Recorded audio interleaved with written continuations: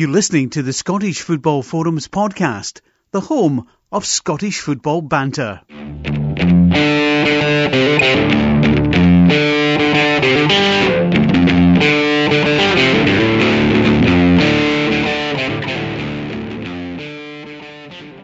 Hello and welcome to the latest episode of Scottish Football Forums podcast. We've got a treat for you because it's the two Johns that are doing a guest special tonight. John, how are you? I'm good. I don't know if you can call it a treat, the two of us being on. I think maybe the treat's the guest. Yeah, it's definitely always a treat as a guest. And another special one tonight, former Aberdeen, Rangers, Bradford, Dundee United and former Scotland international Stephen Wright. Stephen, welcome along. How are you? Pleasure, John. Both Johns. I'm not so sure if this is a treat either, by the way, but happy to come on and chat. No problem. Yeah, definitely. So, how are you coping with current times?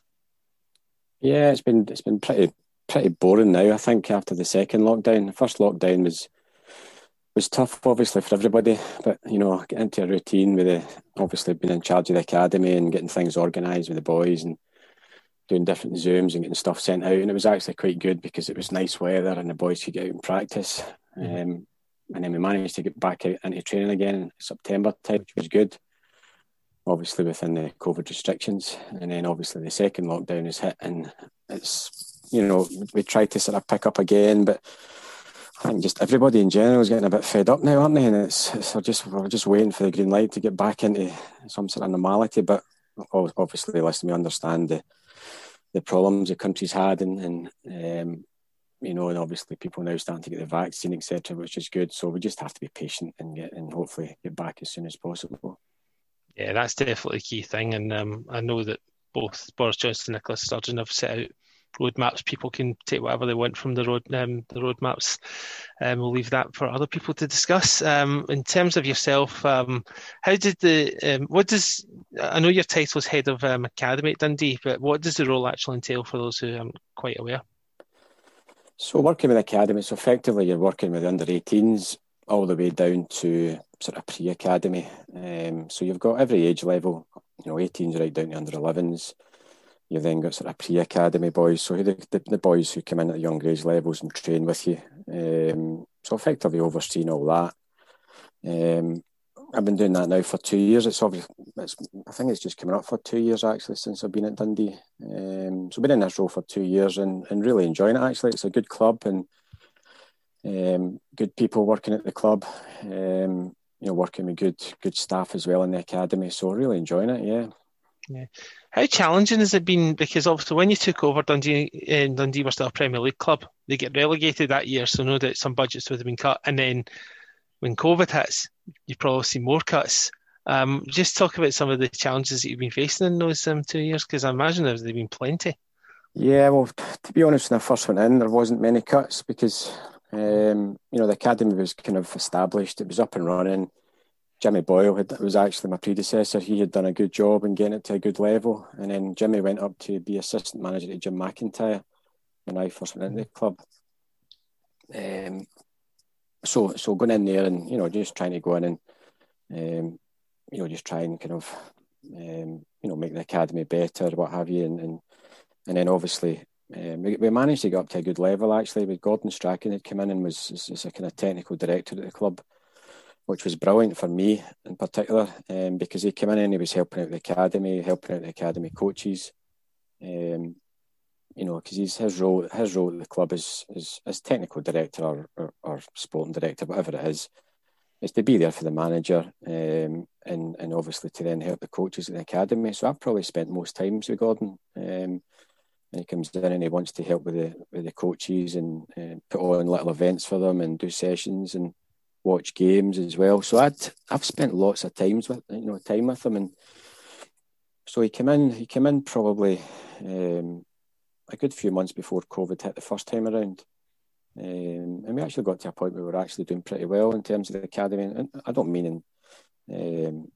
because obviously our job is to produce players for the first team, and we have managed to get some boys, albeit they're not my boys, because the job that Jimmy done prior and the coaches, there's boys in and around the first team at this moment in time. So we were actually in a good place, and then COVID hit, and then then obviously there's cuts everywhere. Every club has faced cuts, and it was public knowledge, from Dundee's point of view that the academy was hit, and a lot of the academy staff, coaches, etc., were hit, and so I remember sitting, the first time in lockdown and faced with quite a few cuts, and the coaches had to be made volunteers, etc., and a lot of the staff in the academy. So it was tough times, but I've got to say, the staff have been absolutely brilliant at the club, the academy staff in particular, because they've managed to come back in, from that period where I said they were back in training from September right through to December.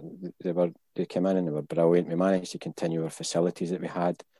So I don't think there was actually any noticeable differences from anybody to say that, we were affected. And it's all thanks to the coaches that came in.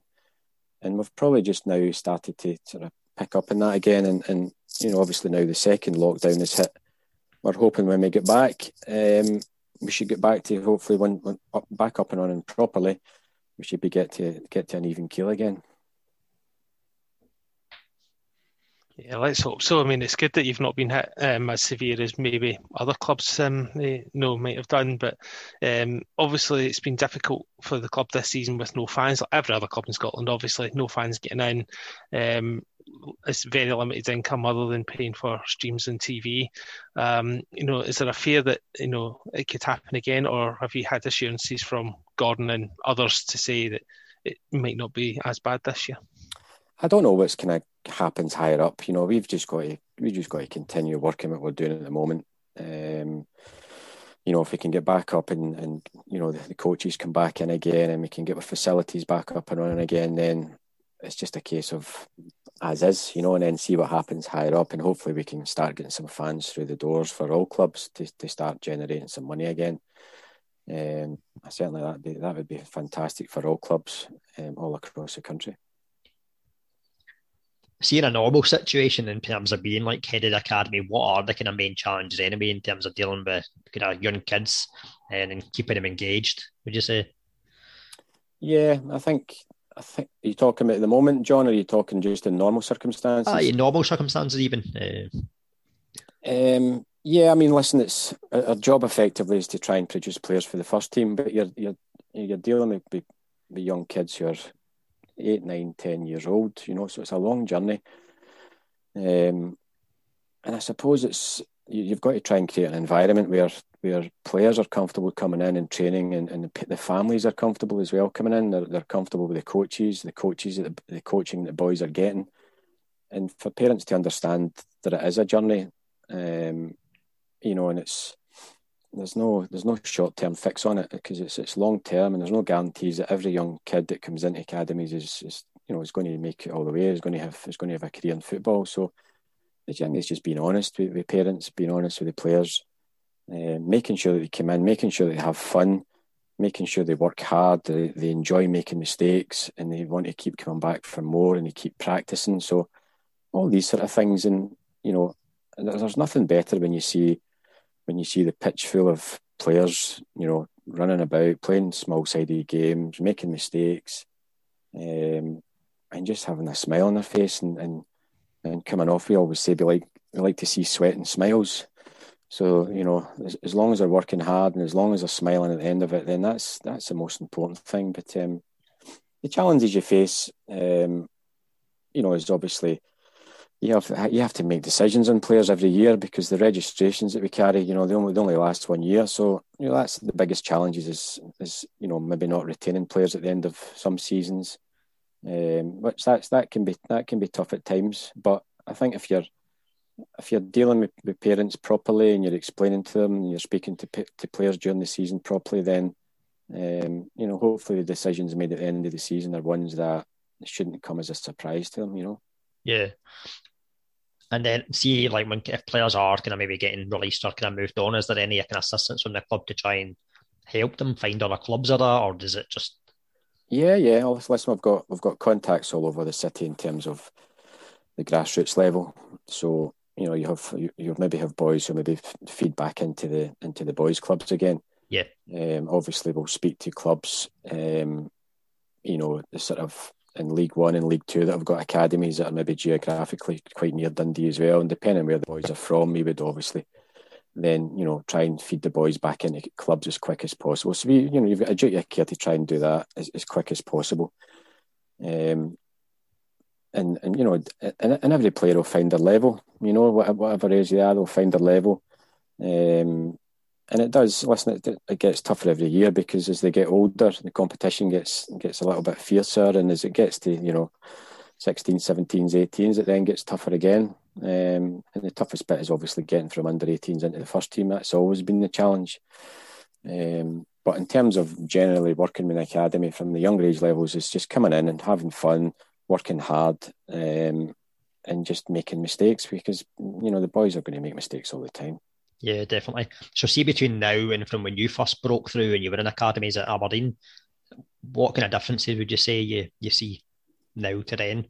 Oh, it's completely different, John, because there was S forums back in the day, which you guys, being so young that you are, probably don't remember S forums. So what happened? I was from Hamilton. I was from the West. So we would just play boys' club. So 10 years, 11 years, 12 years old, you would play boys' clubs, and there would be scouts from different clubs. With scouts back in the day, there was Aberdeen, Dundee United, Rangers, Celtic, Hearts, Hibs scouts, and they would come and watch games of your boys' clubs. So what would tend to happen there is, if someone liked you, they would then offer for you to go and train with them.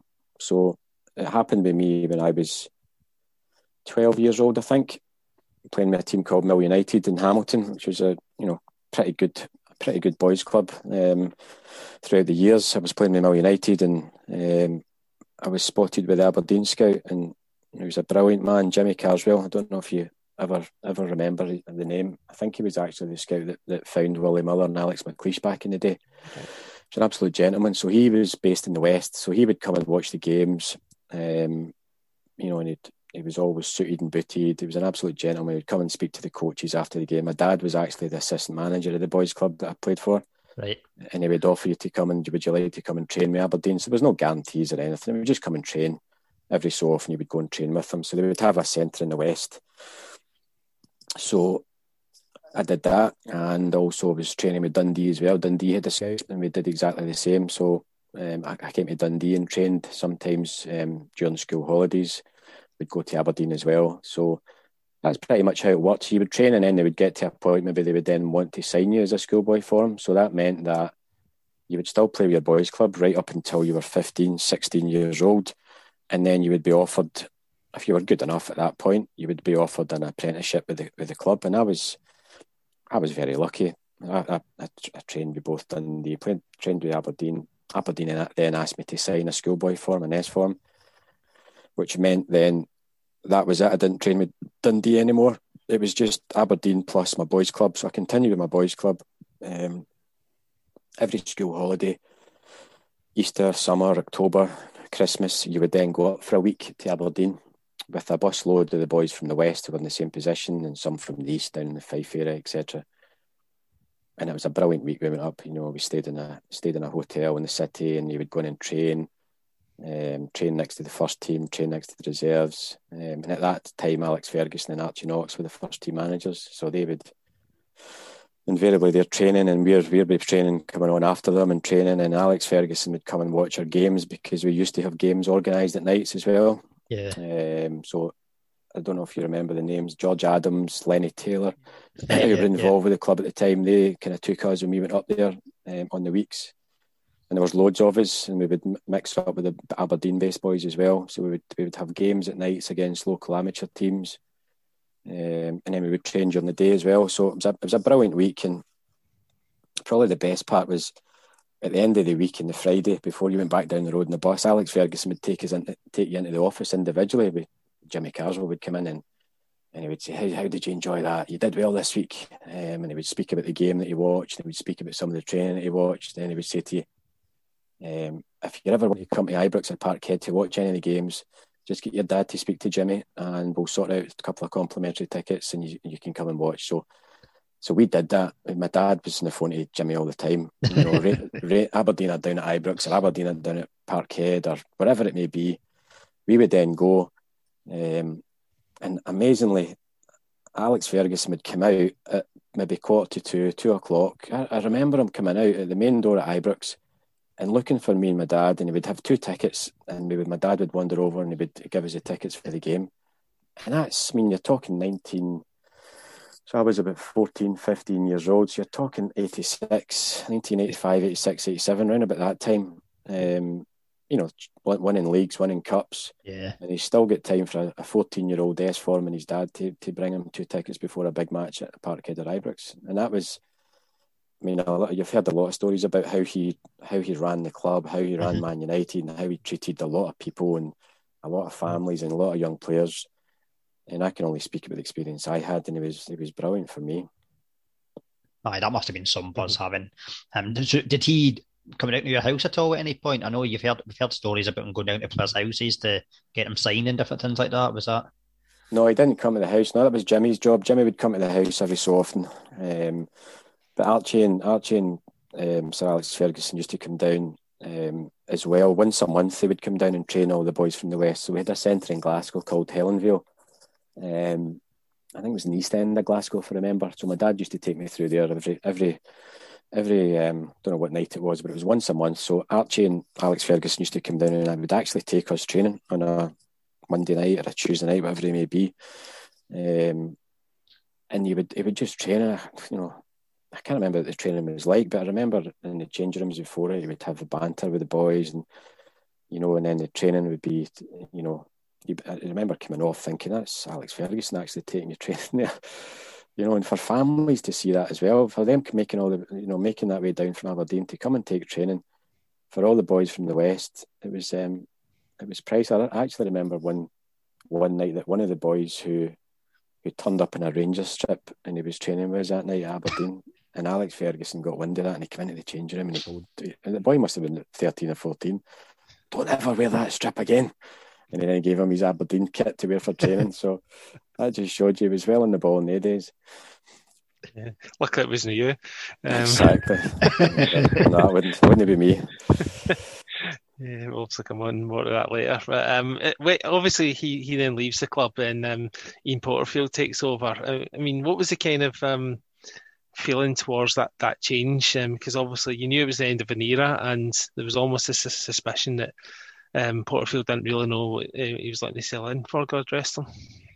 Yeah, well, to be fair, I didn't have much to do with him. I think I came up to sign full time.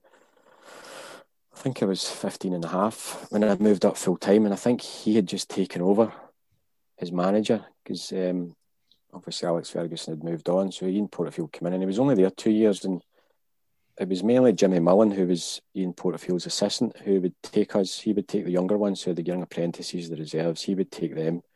So it was mainly Jimmy we had a relationship with, and we didn't really have much to do with the manager because, we weren't really near the first team at that point, and he was just new in as a manager. And I think he only lasted a couple of years at the club, and it wasn't, I played when I first came up full time. I was, what Aberdeen did in those days was they used to farm you out to a local team when you were full time, and I hated it. I absolutely hated it. So it was Aberdeen Lads Club I played for. So I hated it because the boys that you're playing against knew you were from the West. They also knew you played for Aberdeen. So you were a target right away when you played these games. So you would train Monday to Friday with Aberdeen, obviously with the reserves and the youth team. You would then go and play at the weekend with your local amateur team, and then you're not getting home at the weekends for 3 or 4 weekends before you're getting home. So sometimes you could go a month without seeing your mum and dad when you're 15, 16 years old. That's quite a lot. So it didn't last long. I luckily I managed to get into the reserves when I was fairly young. So that's what I put paid to playing with the lads club. But because back in the day, the reserves always played on the Saturday as well. They played, so if Rangers are at Aberdeen or at Ibrox, then we would play Rangers reserves at Pittodrie on the same day. So that would be the Saturday. Yeah. But looking back nowadays, I actually now know why Aberdeen done that as a club for the young players, because it's almost a test of character. Can you go out and play locally? okay, you might come up and sign for Aberdeen, but here you go. You're going to go back out and you're going to play in these pitches against these players and see how you handle it. So they've probably done it for a reason. I think a lot of through the years, I think Aberdeen have always farmed out players to either Highland League clubs or local amateur clubs. So there's always a reason for doing that. I like Willie Miller. Yeah, that's the famous one. Always went out as a striker, didn't he? And then came back as a centre back. Peterhead, I think it was Peterhead he went to, as a striker. Right. Yeah, he came back. So no, I never went to Highland. I'm glad I never went to Highland League because that'd have been tougher at that age. I think Aberdeen Lads Club was tough enough for me. But no, they were great days, and I now realise why they farmed me out at that point. But I was lucky enough to break into the reserves fairly early on in my Aberdeen career. You were part of a very special youth team because it obviously had the likes of Ian Jess, Scott Booth, the Watsons, Greg and Graham were good players at that time. That must have been a really good time to be looking to break through in the Aberdeen team. Could you sense that there was something special happening for yourself at that point? Not really. I mean, we actually didn't really. We never did too well in the BP Cup. It was a BP Cup in those days, under 18s. I think we maybe got beaten in the semi-final, so we never really got to the final. I remember maybe a year or two before that, Aberdeen won quite a famous one against Celtic. They beat them 5-3 or 5-4. I've actually seen pictures of that recently. You like your Paul Wrights and Stevie Grays and these guys who were just a wee bit older than us, but we had a really good group of players, as you said, the boys, the Watsons and Ian and Scott, Michael Watt. There's loads of players that you actually grow up with, you train with, you forget about. And I was one of the lucky ones that, you come in and I must have done well to then keep my place in the reserves. And that was probably the target then, is to get into the reserves, and to play in the reserves was brilliant because you're playing in stadiums when you're 16 and 17 years old. So you're playing I remember playing in a reserve game at Pittodrie against Celtic, first team at Parkhead, and I was playing against Peter Grant. I was 16, 17 years old, and I used to watch Peter Grant playing for Celtic, and you're thinking, wow, I can't believe I'm actually playing in the same pitch as him. And it just shows you that, when you go and you play against senior professionals as a young player, and it's the exact same nowadays. We need to try and expose young players to playing men's football a little bit quicker and get them used to it. Great. And that was great for us back in the day. We're going and playing in stadiums against guys that maybe like Peter Grant maybe coming back from injury at Celtic, so they're playing a few games with the reserves. It was absolutely brilliant, a great education for the guys who I grew up with as well.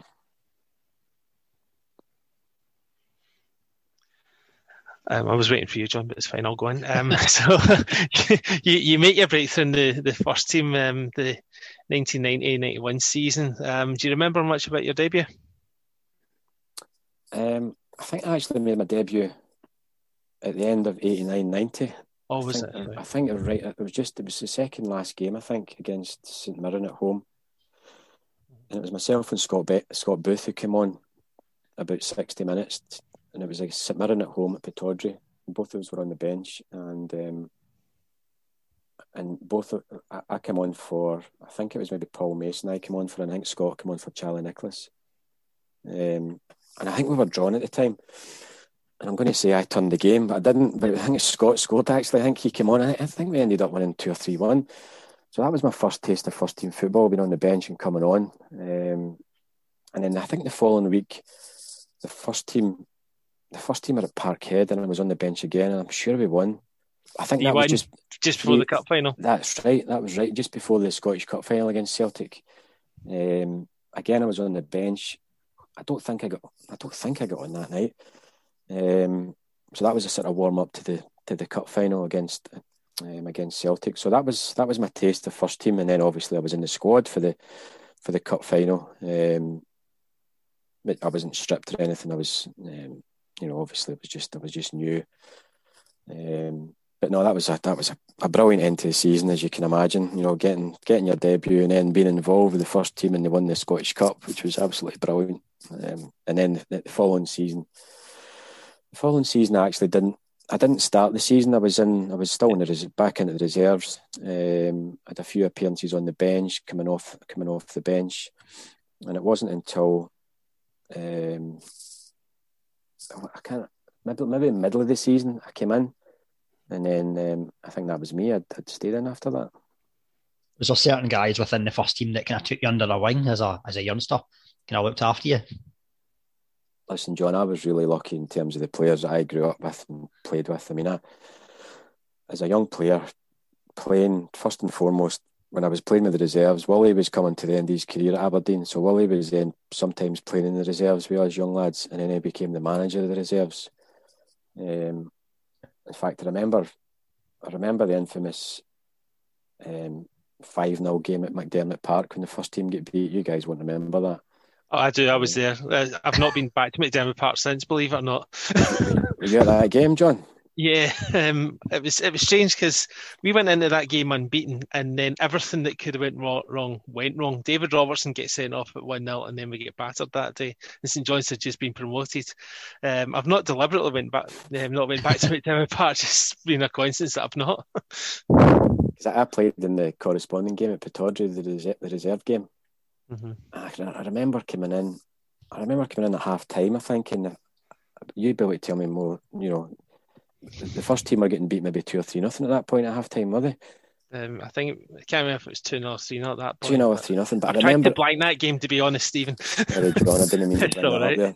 Sorry. No, it's all right. I remember coming in at half time, and Willie and Teddy Scott were taking the reserves, and I think they said to us, first team are getting beat 2 or 3-0 at McDermott. What a chance you guys have got to get into that first team. You know, it was almost a kind of motivation, right, guys? The first team's getting beat. Keep getting, go out in the second half and make sure you do everything you can to get into that first team. So it was almost like a motivational speech from Willie and Teddy. So Willie was our first manager, him and Teddy Scott. And Teddy Scott, listen, you probably heard stories about Teddy Scott. Teddy Scott was probably one of the biggest influences in my career as a young player coming up, as I said, from the West at 15 and a half, moving into Diggs. He was just brilliant for us. He was like a father figure. He did so much at the club that, listen, Teddy's gone back decades at the club, but, the way that he was, the way he treated people, he was brilliant for us. He used to take training for us as well, took the reserves with him and Willie. So Willie, getting back to your question, John, Willie was the manager at the reserves and telling us about that. And then working with Willie, watching and training with Alex McLeish, Stuart McKimmie, Jim Bett, Robert Connor. The list is endless in terms of international players, like Brian Grants of this world, Paul Masons, the Dutch players were fantastic. So for me, coming into a kind of environment to train and play, and I remember just watching Willie and Alec training. I used to watch how they defended. Willie was absolutely brilliant, and if you used to watch Willie defending, you can then remember why Alex Ferguson said he was the best penalty box defender in Europe, because the way that he just used to defend, and it was difficult to explain, but you just actually watching and training alongside him, and Alex McLeish as well, and Stuart McKimmie was a massive influence for me as well. Stuart McKimmie, even though I nicked his spot when I first came in. I was thinking that, yeah. He was brilliant to watch and train as well in games. So I was really lucky to have grown up in an era with these top internationals. Willie and Alec, come on, you can't get better central defenders than these guys at that era. So to then come and play and get into the first team, and I made obviously then when I first moved into the first team the season after that, John, was actually had a stroke of luck, because you need luck to get into the first team as a young player. You need an opportunity. You need a bit of luck. Stuart McKimmie he'd got quite a bad injury, so Alex Smith, who was the manager then, turned to myself to then go and play it right back, and I must have done okay because he kept me in the team, and he kept me in the team even when Stuart was back fit, and played Stuart at left back and centre back as well. So I was playing as a young player, 18 years old, 19 years old, with, as I said, Jim Bett, Alex McLeish, Brian Irvine. I can't forget Brian Irvine, what a massive player he was for the club. Yeah. Your favourite, John, isn't he? He was, yeah. Him and Ian Jess were my favourite players. Yeah. Brian, I think he was injured towards the end of the season, which is why Stuart went to centre back, because asked Brian how disappointed he was missing out the last game. He says, well, he was injured, so, and plus you were playing well right back, so it was difficult. Yeah, Brian was fantastic. I mean, the amount of goals that Brian scored as well. Some of his finishing, I mean, I've seen a finish recently against Rangers at Pittodrie. It's, Ian and Duncan Shearer would have been happy with the finish. Some of his finishes were ridiculous. And he was a great player. He had a great relationship with Big Alec as well, obviously, at centre back. Yeah, was like a lot of pranks when you were in digs and stuff like that? Did you share digs with some of our players, or was it getting looked after by families? Stayed my first digs were Paul Wright. Remember Paul Wright? Yeah. Mm-hmm. Yeah. So I shared a room with Paul. So there was 2 single beds in the room. So Paul was in the first team at the time, and I was just obviously as a 16-year-old kid, and he took me under his wing. So we stayed with a brilliant family. And it was just up the road for the Northern Hotel, which was a bar. So Paul used to take me down there every Thursday night for a few pints with a lad who stayed in the digs as well. So Paul looked after me, yeah. So he showed me the ropes, took me for a pint now and again, and looked after me. So he was good. So I stayed with him for a year, I think it was, and then I moved into digs, and we moved all over the place, different places. The Highland Guest House in Great Western Road was always a place where there was Aberdeen had used for digs. I stayed with Greg Watson, Lee Gardner, and Andy Gibson. If you remember Andy Gibson and Lee Gardner, and Greg Watson. So the 4 of us stayed there for a couple of years. So that was Carnage. That was quite colourful. That was good. Gibby was some boy. I still keep in touch with Gibby. He still lives in Aberdeen. So some good times, great times there. And then I moved into a flat with Ian Jess. So both of us moved into a flat. Both of us were in the first team. So we moved into a flat out at Dainston, out in Bridge of Dawn. So that for a year or two. So that was good fun as well. And then I met my wife, my future wife, up there as well. So and then moved in with her. So yeah, I moved all over the city. Great time. I absolutely loved my time in Aberdeen. It was absolutely brilliant. Some good nights out as well, I'd imagine. Some great nights, yeah. I remember one night where I must have been about 16 or 17, just in the reserves, and Charlie Nicholas had just signed for the club. Ian Porterfield's one of Ian's first signings, I think, was Charlie.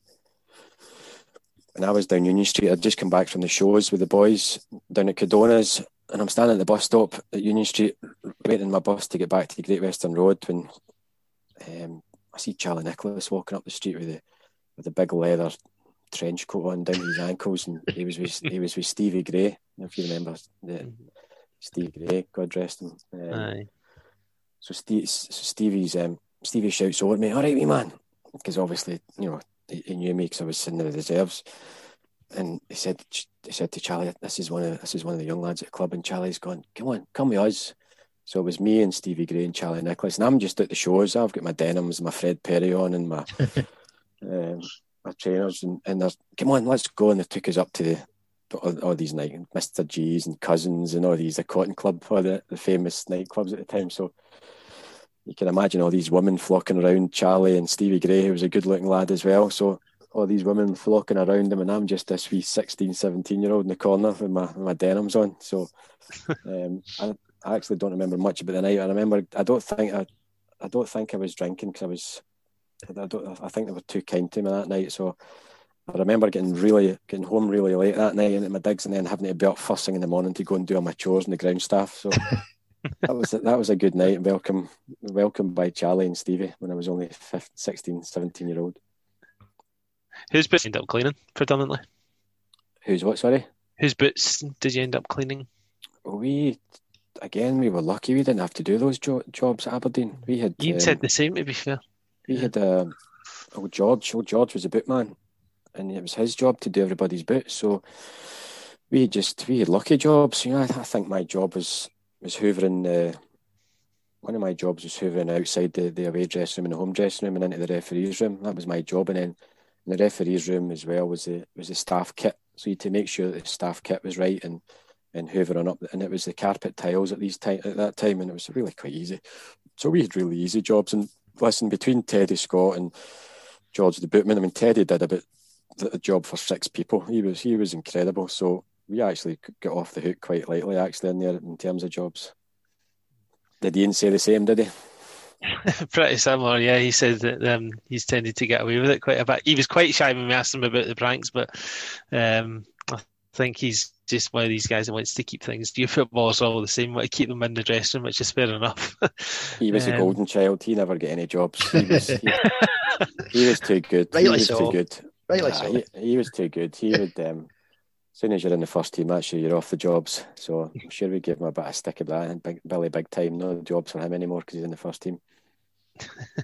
One of the pranks that Brian Irvin was telling me about was there was an Only Excuse joke which talks about the Adidas Predator boots that were so revolutionary they made him kick the ball straight, and someone put one of Ian Jesse's pairs of Predators underneath his peg. Ian Jesse denies it was him that put them there. Do you know who it was, or is that not one you recall? No, I'd love to be able to tell you a story, but I've no recollection of that at all.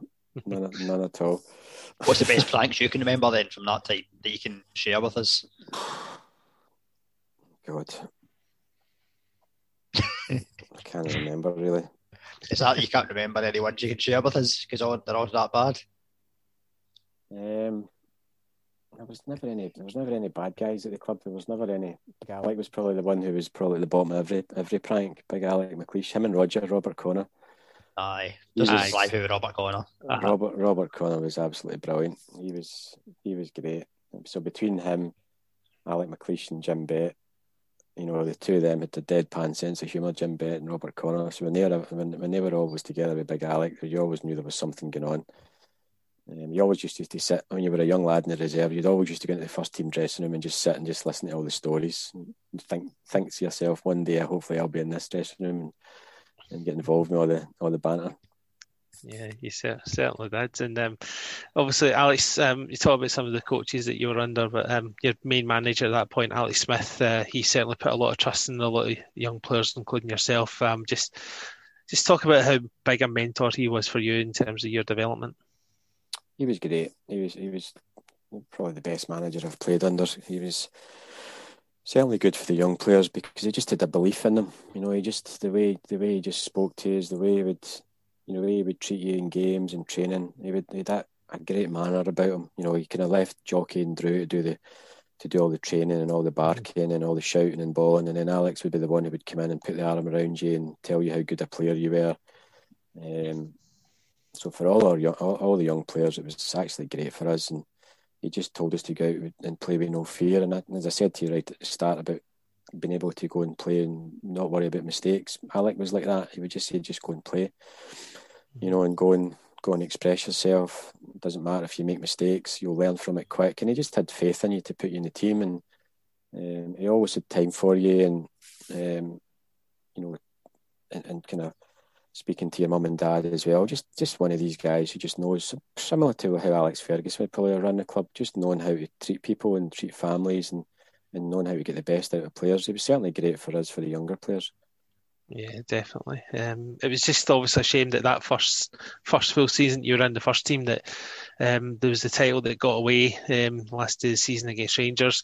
When I was speaking to David Robertson about this, what happened today, and he pointed that in the last minute of the game the previous week when we beat St Johnstone to win, the fact that Malone got a third goal against Rangers almost shifted the mentality because it changed from Aberdeen needing a win to only needing a draw.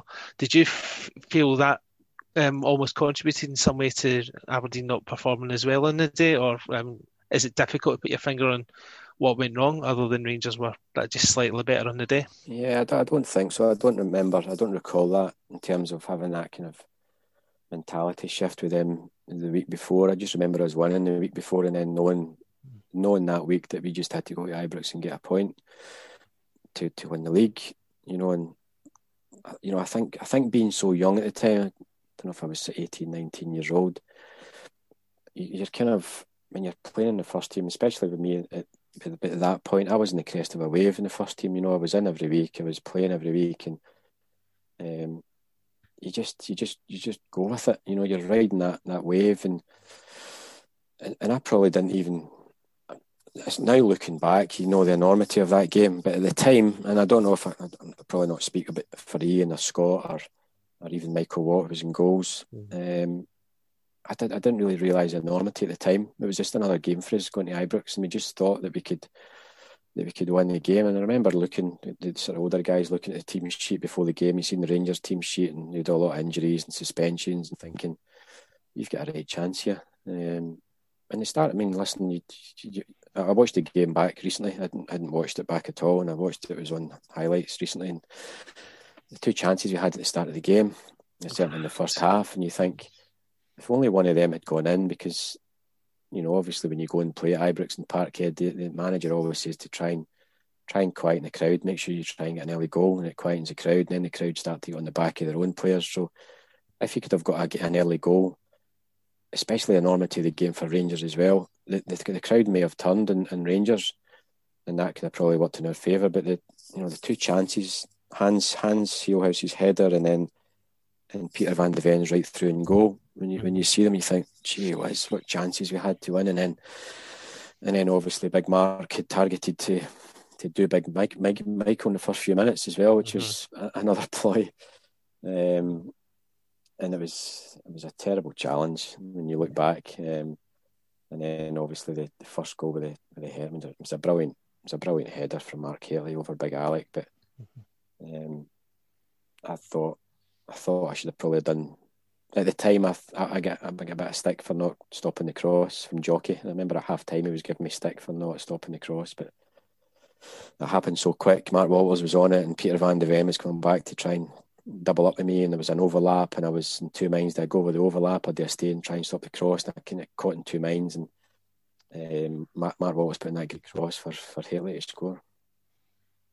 I've always thought that day was a bit of a kind of sliding doors moment in terms of what could have been, because not just that, but the impact it would have had then on kind of European football with introduction to the Champions League as well. That's going forward with it. That's right. I mean, after the game, again, being so young, maybe naive, thinking it's fine, we'll get another opportunity to do it again. You know, we'll win. Hopefully, we'll win the league next year. Whether it's my naivety at the time, thinking is that could happen again, but maybe the old, more experienced guys like Alec and Roger Connor and these guys, Stuart McKimmie, thinking, you know, this maybe not come again. What a chance we had to win the league. But listen, you know, even the years after that, we were still challenging Rangers at the top of the league, so there was still opportunities to do that, and we did have a good team. To, you know, you look back now and you think every year we were challenging. It was between us and Rangers for the league. But at that time, that was, I think, probably what to my favour was I was so young, and I probably just didn't. It was just another game for me at that moment in time. And you know, just the pivotal moments that could have probably changed the history for the club, and would have changed the history for Rangers as well, with their 9 in a row, obviously. Yeah, because it would have stopped after 2, unfortunately. But obviously they continued on. And unfortunately for Alex Smith, 6-7 months later he lost his job. I still second the fact that some Aberdeen fans were campaigning for his resignation. There was a lot of factors that contributed in the downturn. Like Alex McLeish got a serious injury, which he never really recovered from, and there was just a few other things that didn't go right. And I really felt from when he lost his job. I can imagine the feeling would have been the same for you as a player. Did you feel as though you let him, that as players that you let him down, because we were sitting like 6th in the league at the time? Yeah, of course, you take responsibility for that. You do. I mean, I remember the game at home. I think it was a midweek game at home, and when the fans were starting to kind of camp outside the main door and shouting for Alex's head, you know, thinking, gee whiz, you know, the runners up to the league the year before, and Alec had won the double as well, hadn't he? He'd won the cup, both cups. Yeah. And I think, listen, looking back nowadays, or even years after that, it was a wrong decision. People would probably have admitted that it was a wrong decision at the time, but at this moment in time, we lost too many games for a club of Aberdeen, and listen, managers are always live or die by results, but it was probably just a bit too soon, and whether or not that coincided with Willie, you know, retiring at that point and being in the coaching staff as well, because I think Willie was part of, because Jockey Scott had gone to Dunfermline, hadn't he, maybe the years leading up to that, so Willie was in with the management team, so whether or not, you know, the fans maybe want Willie as manager as a club legend, and maybe that sped up the decision, I don't know, but certainly as a player, you hate to see any manager losing their job, and especially Alec for what he did for me personally and all the young players. It was really bad for us. I mean, probably your main highlight of that 91-92 season was Scotland under-21 game against Germany at Pittodrie, full house, 3-1 down against a quality side, and then you come back and win 4-3 to get to the semi-final. Just how high do you regard that game in terms of your experiences as a player? Yeah, that's probably right up there. I mean, I had a brilliant time with Scotland under-21s because there was a few of us from the club. So there was myself and Ian and Scott. 5 that night, wasn't there? Gary Smith, Michael Watt. We were all, we're all kind of involved in that run. And that was a great run that we had. Under-21s with some great players at that point. And that game was just incredible. The atmosphere for a start. I mean, the amount of fans. I think it was a full house that night. They come out and watch us on a midweek, and 3-1 down. You're right. I tend to forget that game actually, but to come back from that to then win that wonder goal from Alex Rae near the end was just incredible. And then and that probably took so much out of us because we then obviously beat Germany and then played Sweden, I think, in the semi-finals. That was a 2-legger as well, I think. I think we I don't know what the home score was against Sweden, but we then lost. I'm sure we lost in the away leg, and that was us out. So to then go so far, and when you look back to see some of the players that you played against, growing up under 21s, that was. I think my dad's actually still got some programmes in his loft of some of the under 21 games or under 18 games that I played in. He likes to Luis Figo and these guys that you've come against. You look back and think, gee, I'm sure Zidane as well was involved in some of the games I played in. Over in France, we were in Toulon tournament when you played when England were there with Alan Shearer. So when you look back and think, gee whiz, to represent your country at that level against some of these guys, and Scotland under 21s was great because the good thing was as well was that Craig Brown had taken it, and Craig Brown was obviously involved with Andy Roxburgh with the national team, so there was a kind of continuity there that if you do well, there's an opportunity to get involved in the first team because the both of them work together. I really enjoyed working with Craig Brown as well. He was a good manager with Scotland. Mm-hmm. Who would have been your toughest opponent then playing with under 21s? Would it have been Figo or was there someone different? I don't remember playing against Figo. I just seen his name in a programme. I remember. He's maybe saying in the Portuguese podcast, he's saying, Stephen Wright was my toughest opponent. Yeah. He's got a Stephen Wright jersey at home, maybe. No chance. I remember playing against Italy away when it was Benito Carboni. I think he was at Torino. In fact, I'm sure he played against Aberdeen the night we played him against Torino. If you guys remember that. I remember that. Yeah, I wasn't in the first team at that point. So he played against us, and I'm sure I was centre back that night with another centre back that it'll remain nameless. But I think we were getting beat 3-0 at half time. And my fellow centre back partner threw in a hamstring at half time, and he never came back out because Carboni was tearing us apart. I think the result ended 5-0 to Italy in the end, and Carboni got a hat trick. So I think that one sticks in my mind. Of he was quite a tough opponent, Benito Carboni. Mm-hmm.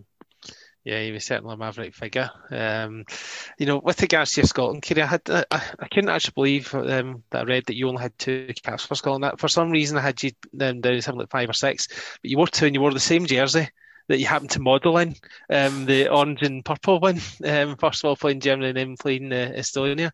Is there a disappointment that you only got the 2 caps, or did you just look back and think, well, I managed to represent my country twice, and that's a great honour? Yeah, there was. Listen, I was actually in quite a lot of squads, believe it or not. Not to blow my own trumpet, but I was pulled out quite a lot. I was pulled out quite a lot of times. In fact, I was almost close to being in the squad for the Euro '92 in Sweden.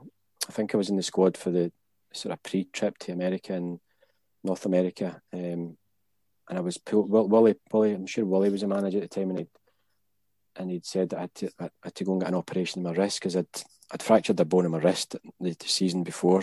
Because I used to wear I don't know if you probably remember some old clips. I used to wear a kind of white bandage kind of cast thing in my wrist. Yeah. So I did need an operation at some point, and I had to then go and get one at the end of the season, and that ruled me out of any sort of contention of being in the Euros. So looking back now, I'm thinking, bloody hell, I can't believe I've missed out on the Euro '92 squad. When you think of the players that played for Scotland then, So yeah, listen, I probably should have had more caps, but either been pulled out or maybe just not been good enough. Stuart McKimmie was probably my competition at right back as well, and Stuart McKimmie played long after I was in the first team at Aberdeen, so it just shows you what kind of player Stuart McKimmie was as well. Yeah, that night against Germany, you're talking about some of the players you played against for the under-21s. Lothar Matthäus was playing, Klinsmann was playing. I think you'd have been up against, was it Thomas Dahl? Probably. Thomas Dahl, yeah, that was, what a team that was. Karl-Heinz Riedler, Thomas Hassler, Olaf Thon, Buchwald, Big Collar, big centre-back. I don't know actually if he played Matthäus. You're right. I mean, that was a night. I remember that night because there was no English-based players playing that night for us. So your Pat Nevins or Kevin Gallagher's or Brian McClare's or Gary McAllister's weren't involved. They were all. It was just purely Scottish-based players that played that night. So, I was playing wing back, which is a position I didn't really enjoy playing.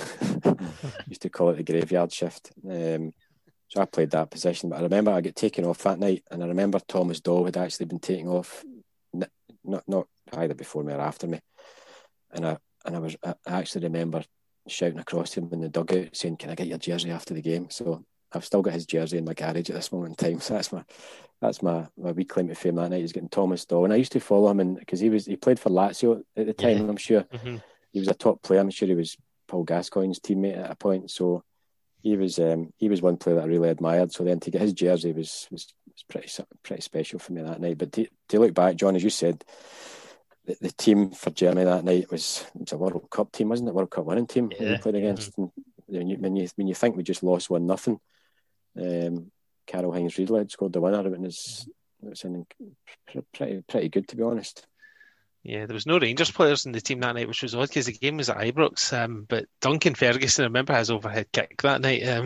Probably his greatest moment in a Scotland jersey. I know that for other reasons didn't quite have the international career we would have hoped, but it's one of these things. But 92, 93, that was that maybe the year that you probably played your best football of your Aberdeen career at that point? Yeah, probably the most consistent, the most amount of games I played.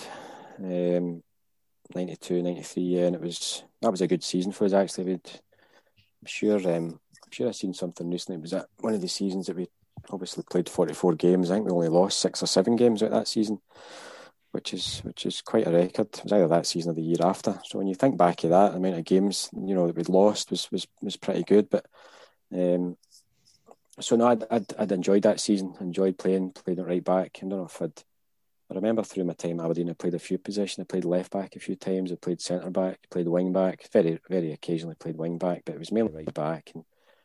And as I said, just playing alongside some of the players that we had at the time was just brilliant.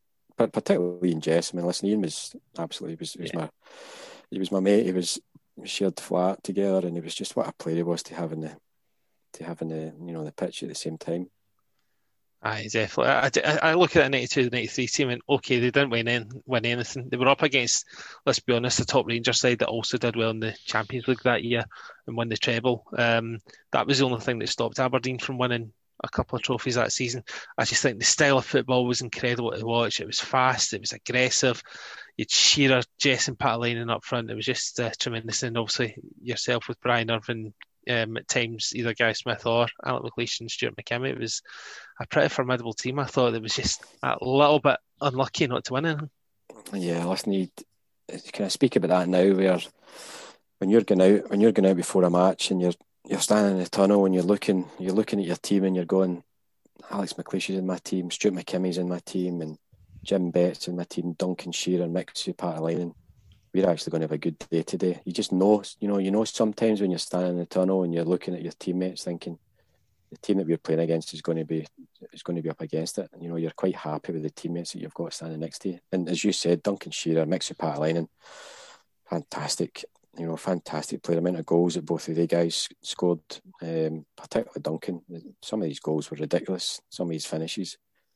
The guy that never warmed up properly. He used to go into the pitch or into the training pitch, and he would throw the ball up into the air, and he would half volley it into the net. That was his warm up, and he would half volley a peach right into the top corner. That was his warm up. What a technique he had to actually, probably the best ever technique to half volley a ball. If you notice some of his goals, there are quite a lot of them are half volleys. I think actually the Skull Cup final against Rangers when we lost in extra time, I'm sure Duncan's goal that night was a half volley, raker into the bottom corner. So what a finisher he was, Duncan.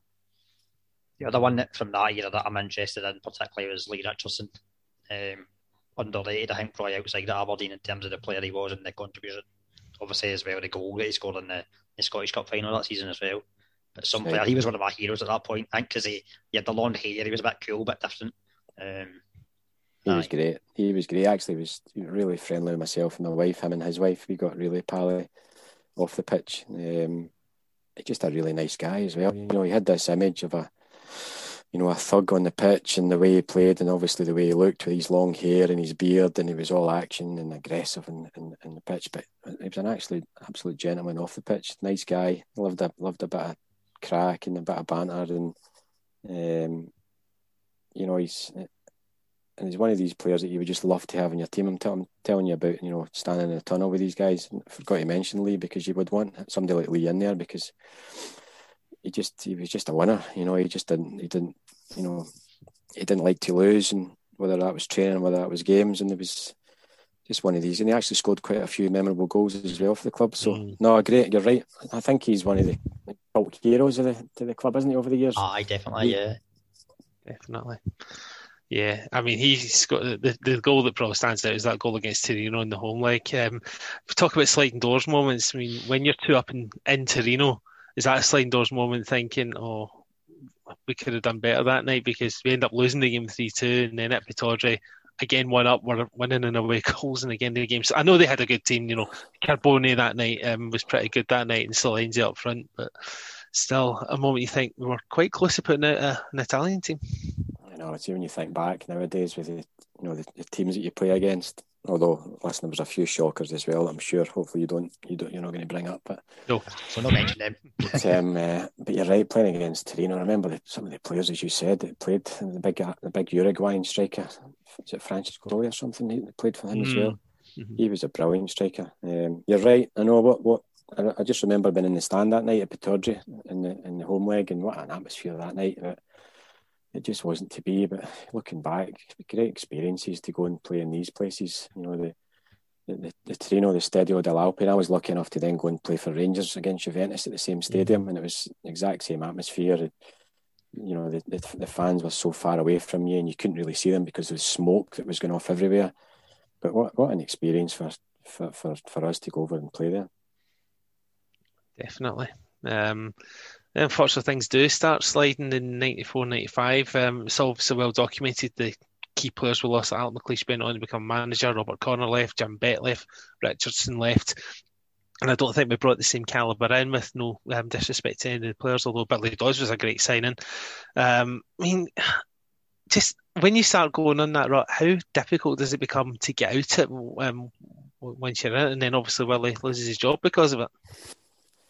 Yeah, you're right, and I think the players you lose, and it's nothing to do with the guys that Willie had brought in, but the guys you mentioned that we lost, and I'm sure Mixu had left as well to go to Bolton during that season. So you look at, Jim Bett, Robert Connor, Big Alec, Lee Richardson, Mixu, that's going to have a massive effect on your team. But listen, you play for Aberdeen, you expect to win your games, you expect to win your home games, and they just weren't up to it. They weren't good enough, and I think obviously losing these players would have an impact on the team, and just the actual characters you've got in the dressing room or on the pitch to help you through games. We just didn't have that at that moment in time, and it's then difficult as a manager to bring in players, with that experience and that calibre as well. And listen, he did bring in good players, but they just didn't hit the heights that maybe that Wally and the club were expecting, and then obviously we suffered that season when you end up going further and further back the league, and then you realise that us and Dundee United at the bottom of the league, yes, it was unheard of, and it was that was the year that I had booked my wedding as well that year, and as it coincided, it ended up right in the middle of the playoffs. But you book your wedding a year and a half in advance. You don't think you're going to be involved. And I think it was the first time the SFA had, or the SPFL, whatever it was at the time, had brought in the playoffs, and I think they'd gone to a 10-team league as well, if I remember right, that year. Did, yeah. So there obviously the bottom team went down, and the second bottom went into the playoffs. So as time goes on, then you realise, geez, the playoffs. I remember the game against Dundee United at home, which was a massive game for us. We won. I think it was 2-0. We won, wasn't it? Right, 2-1, yeah. I'll never forget that. Best game I've listened to in radio. That was again, looking back now, you think, what an enormous game. But at the time, you just treat it as a player, you just treat it as another game. But to have been able to survive the playoffs was just unheard of for a club like Aberdeen, particularly, the experiences I've had over the last few years. I've been in the first team. You should be challenging the top of the league, but now you're bottom of the league. It's unheard of. And then obviously Willie paid the price as well, didn't he? And Roy then came in and became manager. Yeah, what was the conversations like with your fiance? She was at that point saying, "By that wedding, there might be a few who's not allowed to drink." But to be in your defence, you wouldn't have expected Aberdeen to be involved in this playoff by that time, and you probably try to sandwich it in between the end of the season and potential going away with Scotland if you were lucky. Because Scotland had some qualifiers that summer. That's right. I remember actually the playoffs. They hadn't assigned a date properly. And know that, listen,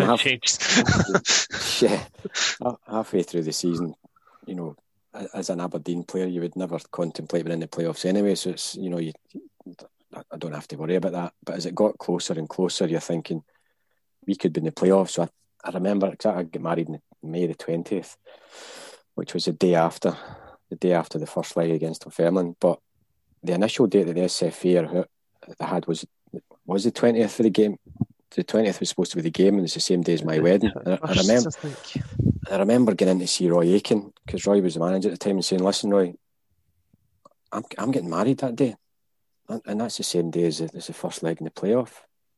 And Roy's like, "Well, you're just going to have to delay the wedding for a few hours. You're going to have to play first and get married after it, or get married before it."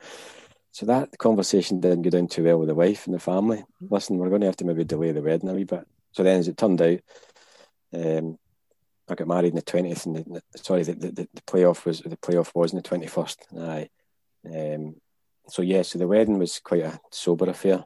So obviously I'd invited some of the players, but they had to leave about 9 o'clock to get back up the road, preparation for the next game, the next day.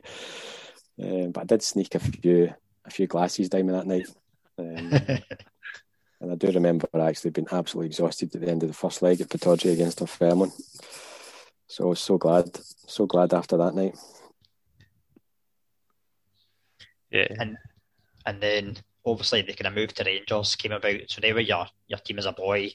How did it originally come about? Because obviously back then there wasn't really a kind of social media, maybe not quite as much speculation about it. Yeah, I kind of knew Rangers were interested probably towards the end of that season. Listen, it's really flattering. I'd heard that Walter Smith had been watching me playing some games for Aberdeen and was keen to sign me and what have you. And I had too much in my mind, as you can imagine, obviously with Aberdeen in the playoffs and getting married. So that was kind of put in the back burner. And I know you said I was a Rangers fan as a kid, and I was a Rangers fan as a really young kid. But probably when I started training properly with Aberdeen, believe it or not, then Aberdeen became my team, and I used to go and watch Hamilton Accies as well. So even although I was a Rangers fan as a kid, it was a bit. Listen, it's every kid's dream, isn't it? To then go and play for Rangers was a bit of a dream, to be honest, for my family as well, from being from the West. But it was kind of in the back burner. There was nothing done until after the end of the season, and obviously after the wedding, and then to then go and play in the Champions League for, being in relegation playoff with Aberdeen, and things had changed so much at Aberdeen, and then being offered the chance to go to Rangers to then go and play in Champions League football. It was a move I couldn't really turn down, to be honest, and I know it wasn't the most popular with Aberdeen fans, and probably rightly so, because that's what happens. You're rivals, but at the end of the day, it was a decision I had to make. Did you seek advice over your former teammate or then new teammate David Robertson about that? Because obviously you were aware of the stick he got, and what kind of stick do you think you got in relation to what you were prepared for? Yeah, listen, I knew David get stick. David didn't bother. Listen, I'm saying it was ridiculous what he got, to be fair. He did, well, listen, you maybe know more than I do then, because when I watched him in the pitch when he played for Rangers against Aberdeen, he just got on with it, and although maybe it did get to him, because I remember one game when he took Joe Muller, I think he halved him in two at the dugout one of the days when he was back at Pittodrie. So probably he was so wound up coming back and playing against Aberdeen for Rangers that he was so wound up that he nearly halved wee Joe in two. But I didn't speak to Davey about it. I just kind of watched him. I admired Davey. Davey was another player that I really admired coming up through the ranks at Aberdeen. And when I was a young player, he was almost in the first team, so he was a player that I kind of looked up to. So for him to then go to Rangers and do well, I thought there's another opportunity to go and play. And listen, the move to Rangers was great. I really enjoyed it. I don't have any regrets moving to Rangers, but there's always moments that I look back and think, what would have happened if I'd stayed at Aberdeen? I would have possibly picked up a League Cup winners medal 3 months later if I'd stayed. Although I was part of the Rangers team that Aberdeen beat at Hampden that night in the semi-final. That you look back and think, if only I'd stayed, what would have happened? But then, listen, I would to have then gone to Rangers and played and I spoke about the characters and the players that I was lucky enough to play with Aberdeen, like Sir McLeish and Miller and these guys, Jim Bett, to then go and play with Gascoigne and Laudrup and McCoist and these guys at Rangers when, again, I was so lucky to be able to be in that position to do that, to then go and play Champions League football. So from playoffs to then get married, to then going on honeymoon and then come back for pre-season and then, obviously you stay in a hotel in Glasgow because you don't have a house organised, and you meet somebody in the lift. I met a Rangers fan in the lift really early on. I'd only signed maybe a week or two, and we were playing Famagusta in the Champions League qualifiers, a double header, and the guy in the lift says to me, "We better win next week, otherwise our season's ruined." And I thought to myself, gee whiz, welcome to Rangers. Welcome to Rangers. That was my first conversation with a fan. Better win or your first season's ruined. So then to go and play Champions League football and been thrown in against, Famagusta, and then lucky enough to then play against Juventus, as I said, and Steaua Bucharest, Borussia Dortmund, was just incredible, Everything's working out well for you, and then you pick up that serious injury, which obviously ended your season, ended your hopes of going to Euro 96 with Scotland as well. But probably more important from your point of view was a big fear that your career itself would be over. Yeah, because at that time, it was cruciate. You didn't know anything. I didn't know anything at the time, obviously. Was it Vialli the challenge you were in with? Well, he was the closest person. Listen, I use that claim to fame because he was closest to me, but it was actually myself that done it. Because, most cruciate ligament injuries is done by catching your studs in the turf and, twisting your knee. And I don't know whether this is something that's coincidental, but the week before when we played, I was telling you we played Aberdeen at Hampden, and it was an awful night. And I put bigger studs on that night at Hampden. It was almost like rugby studs in, just to try and make sure you get proper grip because the surface was so soft at Hampden. The following week we played Juventus at Ibrox, and the night I did my knee, and I kept the same studs in. And Ibrox was a bit firmer. It was a wee bit soft underneath, but it was firm on top. Whether or not that had anything to do with me, because my studs had planted and my whole body had shifted and my cruciate had snapped. Whether or not my studs had anything to do with that, I don't know. But it was just one of these unfortunate instances, accidents, and then you come off and you're lying in the changing room, and it's funny because my son said to me the other night, we were watching Champions League the other night, and he said, "Was that tune played when you played?" And I says, "Yeah." I says, I still get fears when I hear it because I remember lying in the changing room at Ibrox with a TV in the changing room, I was, in pain, and all I could hear was the Champions League anthem. And that's, every time I hear that anthem, I just thinking, looking back when I've got this big bandage, big bag of ice in my knee that night I did my cruciate. So, but at that time, you then speak to people at Ibrox, because that, listen, the cruciate ligament was quite a common injury with a lot of the players at Ibrox at the time. Ian Durrant had been through, Andy Gorham, Stuart McCall. And what they did then is they used to send the players over to LA. They had a surgeon they used in LA. So myself and my wife were flown out to LA for the operation, and I had 10 days recuperation in Palm Springs. So that wasn't too bad recuperations after that. So then come back, and that was in November it happened. So then come back over Christmas, New Year, blah, blah, blah. And then you then come back, you get back to a sort of pre-season again in June, July, and then I remember training, and it went again, it snapped again. So I was kind of back to square one and over to LA again, and it was the same again. So I wasn't out as long at this time. So it was probably 7 months the first time, then it was 6 months the second time. So coming back, so the second time I done it, John, I probably got at that point, I thought, I'm just not sure if I'm going to get back for this, but I did get back. I was probably never the same player. I was quick when I was back in Aberdeen days. I probably lost a yard or two,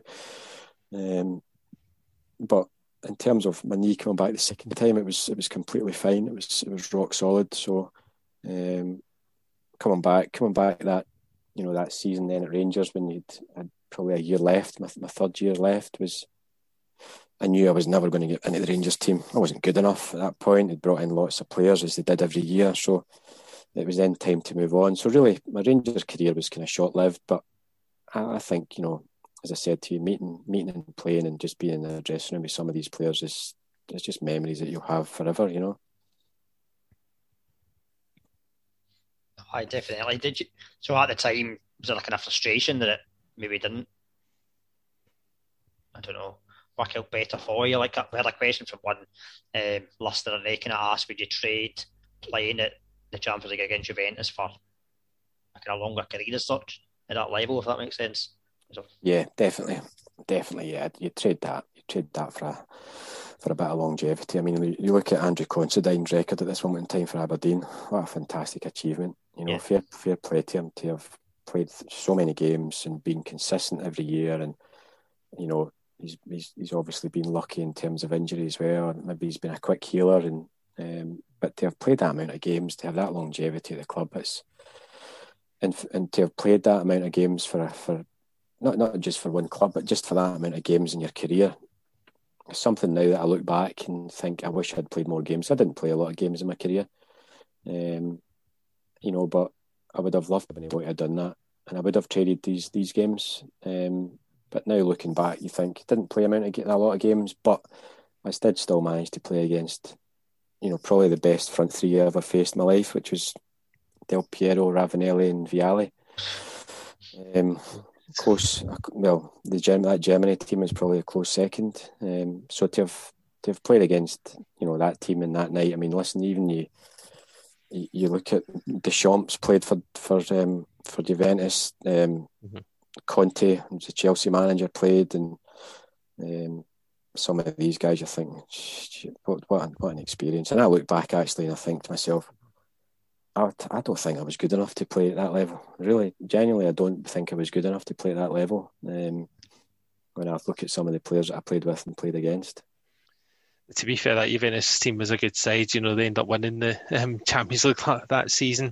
I mean, we talked about some of the characters that you had amongst the Aberdeen dressing room to help you bed in, etc. Rangers, you had a good few. You talk about Richard Gough, the captain, Andy Gorham, of course, who was probably, in fact, no problems about it. He was the best goalkeeper in Scotland at that point, and one of the best in Europe. Gaza, obviously, Brian Laudrup. Just how is it adapting to that changing room, amongst some of these stars? Yeah, it was. Listen, my ambition. One of my things when I was a young player was, you're saying I was a Rangers fan growing up. I was a kind of football fan. One of my biggest things was to play in the same pitch as Paul McStay and Alan McCoist. They were two players when I was really young to be able to play alongside or play against. And I was lucky enough to play in the same Scotland team as Paul McStay. I mean, what an absolute player, what a brilliant player he was, Paul McStay. And then to play in the same team as Alan McCoist and share the same dressing room as Alan McCoist, you know, so going in and playing with these guys, and you know, it was daunting going into Rangers at the time. You know, obviously they all know who you are because you're playing against them so often in the years before that. So to actually play alongside Brian Laudrup instead of actually trying to mark him. I remember one game at Ibrox, Wally had me man marking Brian Laudrup. I think he took me everywhere. You know, he was really clever. He would take me over. I think Gary Smith was playing left back that night. I think he took me over to stand next to Gary Smith at one point. I didn't know where I was going. So to then go and play alongside Brian Laudrup and some of these guys was pretty special. It was pretty good, you know. Some of the guys that I watched as a kid growing up to then being in the same changing room. And as I said, I didn't, you know, it's just the way I am. I didn't think I was good enough to then go and be in that. You've got to have a self-belief. You've got to believe you can do it. But probably looking back, thinking, how lucky was I to then be in a changing room with these guys, you know. Yeah, definitely. But you earned the right with your performances with Aberdeen. But we talk about some of the pranks that you might have been involved in with Aberdeen, but there must have been a good few with Rangers, especially with Gascoigne and McCoist around. You can't tell me that was a quiet changing room. There was a few, actually. Gascoigne's are legendary. I mean, a lot of the stories that Alan McCoist tells nowadays is ones that I actually do remember. I mean, one that he came in with new teeth one day was probably one of the funniest things I've ever witnessed, was because he was quite vain, actually. Gaza, he was always in the mirror and looking at his appearance and looking at his figure and looking at his face, and he always had these kind of slanty teeth, you know. So he then decided to get a set of new teeth, and I'll never forget it. He was so nervous, actually. He didn't like getting needles or anything like that, and he was going to the dentist. He hated it, so I think he got his dad up from Newcastle to go and help him. And I just remember him walking into the changing room the day that he got new teeth, and Ian Ferguson was just he couldn't get off the floor because he was like Shergar Gaza when he walked in the dressing room.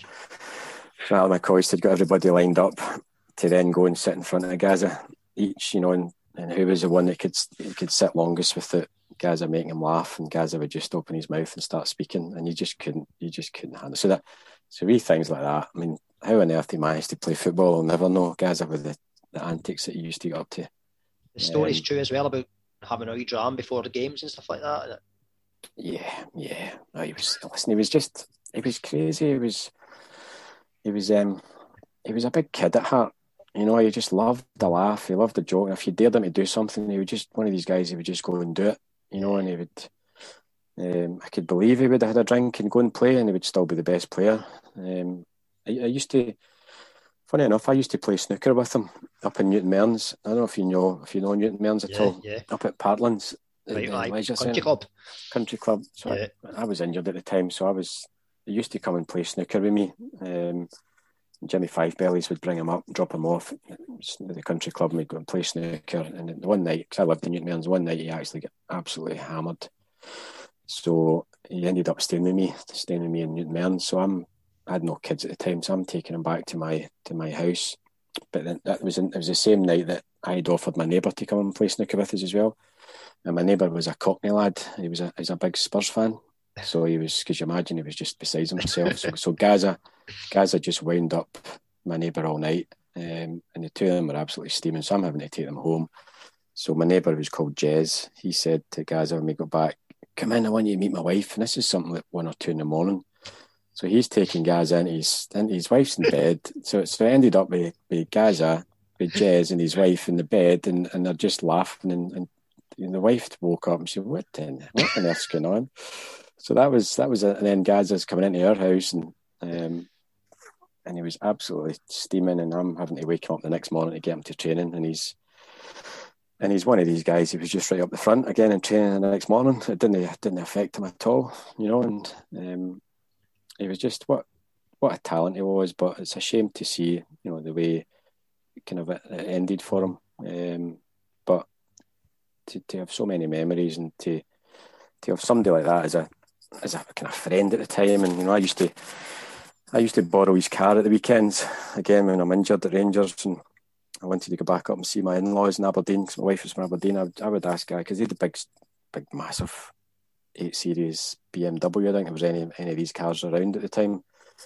I used to ask him, because I shot your car, guys, for the weekend, and he would it was between me and Charlie Miller. He would fight for his keys, and I would go and take the car to Aberdeen for the weekend to see my in-laws back down. So if you'd asked him for anything at all, if you asked him for a loan of £100, guys, like, he's 100. He would give you. He's just one of the guys who was just really genuine,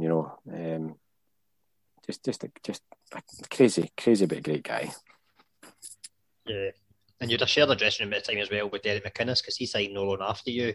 Like, see, in terms of training rooms, can you tell maybe back then at the time guys are going to go on to be managers or coaches? Do you think there's certain guys that...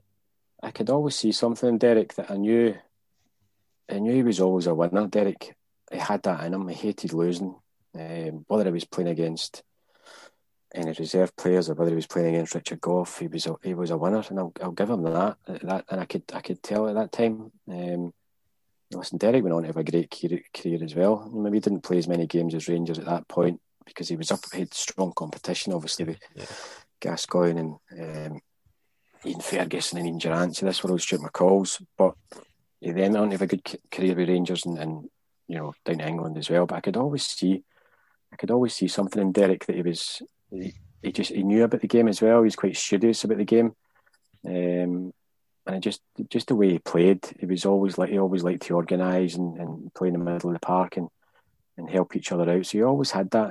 I probably didn't at that time think he was going to be a manager and end up being a manager as long as he has been. But I always knew he had something that he was a leader, and he always was good amongst his teammates. And after Rangers, you had your own little stint down south. You had a loan spell at Wales, but then more notably, you went to Bradford and were involved when they got promotion to the Premier League. What kind of experience was that getting a team like Bradford City, who are currently now in League Two, the fourth tier, into the Premier League? That was great. That's probably. I didn't win anything with Aberdeen. I wasn't on the pitch when I won anything with Rangers. So my first season at Bradford, we won promotion to the Premiership. So that was probably my best time actually on the pitch, was at Bradford. And it was, at the end of my Rangers career, I'm out of contract, nothing. I come back from 2 ACLs and nothing was happening. My agent, no phone calls or anything. So Stuart McCall had just gone to Bradford, and he'd spoken to the manager, Paul Jewell, and said about myself, bring him down, do a pre-season and see how you got on. So my wife was 8 months pregnant at the time, and she was expecting her twins, because she was expecting twins. So 8 months pregnant, we go down. She's staying in a hotel in Bradford, and I'm doing pre-season with Bradford, trying to earn a contract. So when you think back nowadays, the things you got to sacrifice just to have, to continue a career, knowing that I probably didn't know if I was going to get signed with Bradford. I'm going down to do a pre-season to try and prove myself, because Stuart McCall would put a word in for me. And as it's turned out, again, luckily I managed to get a 2-year deal. I managed to settle fairly quickly and get a house in Harrogate, which is nice part of the world in Yorkshire. Mm-hmm. And I've got to say the team I played for at Bradford was absolutely brilliant, and the players, again, I speak about the players, it's so important.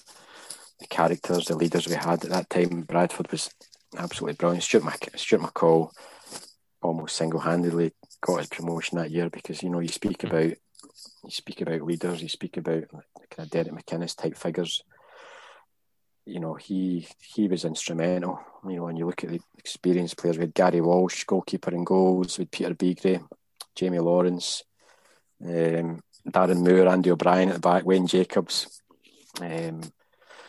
Gareth Wally, who was a player that came through Cruise Academy, and then with a strike force of Lee Mills and Robbie Blake, who were on fire that season. So we ended up finishing second, so automatic promotion up to Premiership. So we just pipped to the post by Sunderland to win the league that year. But that was probably the biggest highlight on the pitch, or actually being involved in the pitch or winning something, was winning promotion to the Premiership with Bradford. That was a great time for me.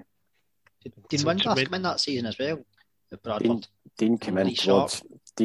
Dean and Lee came in the tail end of that season. Dean Saunders as well came in at the tail end of that, and then the next season as well. So when you look back, some of the players that we had, was brilliant. You know, Dean Windass is another player you speak about. What a player Dean Windass was, and you guys, I don't know if you'd seen the best of Dean Windass, but certainly when he was at Bradford, what a player. I mean, you could probably equate him to a Gascoigne type figure, you know, in terms of, you know, he'd give him the ball anywhere on the pitch, he could look after it, he had great technique, he was aggressive, he was strong, he could finish. He was absolutely brilliant, Dean Windass. So I didn't really follow his career at Aberdeen, so I don't know if you guys had seen the best of him at Aberdeen. He was good at Aberdeen, but I think he's one of those guys that got better as the years went on. I mean, he was even probably mid-30s. He maybe even hit his peak, which is unusual for a footballer. He was 39 when he scored that goal for Hull in the playoff final, which a lot of people remember. That's right. Yeah, that's right. No, it's true. After he left Bradford, he stayed at Bradford for a few years after me, and then went on to have a good career. But so having guys like that, and you know, to then win promotion automatic to the Premiership, and you're thinking, wow. But you know, that I didn't play the following year. Obviously, Paul Julian brought in a host of new players. Again, I probably wasn't good enough looking back to play in the Premiership. You know, he brought in Gunnar Halla, the right back from Leeds, and David Weatherall, centre back from Leeds. And that was just before. That was probably the year just before that Bradford then went crazy and spent an absolute fortune. That was the year after. So that the second year I was there, I didn't play much. I was on the bench a few times, and we managed to scrape a survival. You maybe remember the iconic goal in the Valley Parade, David Weatherall against Liverpool. So I was in the stand watching that. So that was great, just to be involved at the club. You know, so you win promotion the first year, and then you survive. You know, you stave off relegation, you stay up, and then I then leave Bradford, and then Bradford obviously then go and spend, because they stay up, they spend lots of money, and the likes of, we spoke about Carboni before, and Dan Petrescu and Stan Collymores of this world. It's a shame to see, actually, because then obviously they had a few good seasons after that, and then they sort of fell back a wee bit after that, Bradford. Yeah, but in terms of just going back to when you got promoted, the iconic thing about the celebrations was Stuart McCall on the car, and somehow he didn't spill a drop despite falling right off the car after headbutting it. I have no idea. That I actually was right behind him. I'm not in camera when you see it because it's shown so many times. Stuart absolutely hates it. But we got promotion. We won at Molineux. So between winning at Molineux and then from the Midlands to Yorkshire is a good few hours. So you're talking the guys are getting tanked up on the way home. You know, champagne and beer.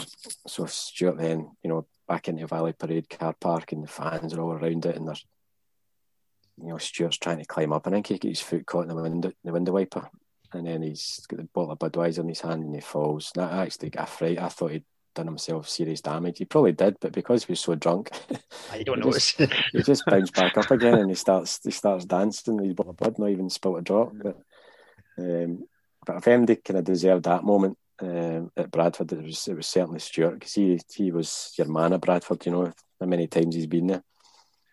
He's no long been sacked by Bradford, but I don't think it will long for he's asked to be manager again. He'll probably take it on him. Just keeps coming back like a yo-yo. Yeah, probably. Yeah, no, he was great. He was a great player for Bradford 3 years, and a great teammate of mine as well. But so no, I had really good times at Bradford, and then moved back up the road again after that. Yeah. Dundee United. How was it coming back to Scottish football after that couple of years away? Good. I was reunited with Alex Smith again, who was manager at Dundee United. Actually had a really good time at Dundee United. Had a year and a half, 2 years. And Dundee United were, at that point, there was quite a lot of kind of to and fro players coming in and out. There was a lot of kind of a lot of South Americans in at that point, and there was a good core of Scottish players as well. In fact, we had a great. Talk about characters as well. Some of the characters we had in the dressing room at Dundee United was pretty good. You had Charlie Miller, who, again, another player who you just don't realise how good a player Charlie was. You know, when he's at Rangers, he's, you know, obviously you need to be special to come in as a young player at Rangers and stay in the team. But then for him to go and play at Dundee United, and you need to ask Dundee United fans just how good Charlie was. he was a fantastic player. And then players like Jim McIntyre, Derek Lilly, Jamie Fullerton, who came in as well. Strong characters, Jim Laughlin, Jason DeVos. It was actually a good dressing room again, but probably didn't achieve what we should have at that point. And then Alex Smith again was, but Alex kind of relieved of his duties again a year later. But I've got to say the sort of management that Alec had at Dundee United, some of the coaches, you had John Blackley, Maurice Malpass, Paul Hegarty, and Alec. And what a management team that is. You know, if you can't learn off these guys, talk about me being lucky with growing up with Wally and Alec. You're then having Heggie and Morris and even John Blackley. What a player John Blackley was in his day. So things never really worked out, Alec. And then I was picking up lots of injuries and my knees, and I was getting to that point. I was getting really frustrated, and I went and played a couple of games down south for a couple of Peter Beagley, who I spoke about, who was a teammate of mine at Bradford, was then a player coach at Scunthorpe, and they were playing a few games. One was an FA Cup, and they were struggling for players, and they gave me a phone to come down and play. So I went down and played a couple of games for Scunthorpe, which I really enjoyed.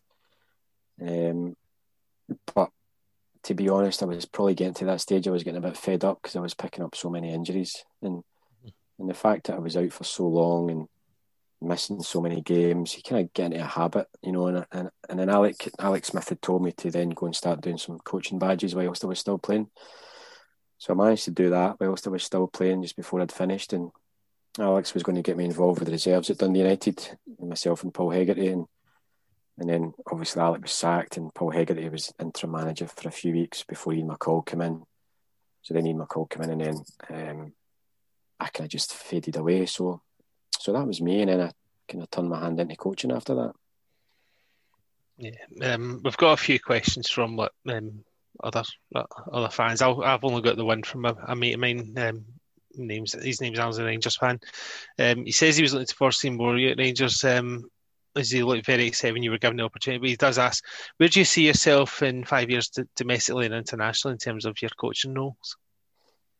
I don't know is the answer. I don't really look at that far ahead. But you can in football, to be fair. I know. I'm really enjoying my role at Dundee at the moment. I'm hoping to try and make a difference at Dundee and try and produce some players for Dundee. You know, Dundee, maybe back in my day when I was growing up, had a history of producing good young players.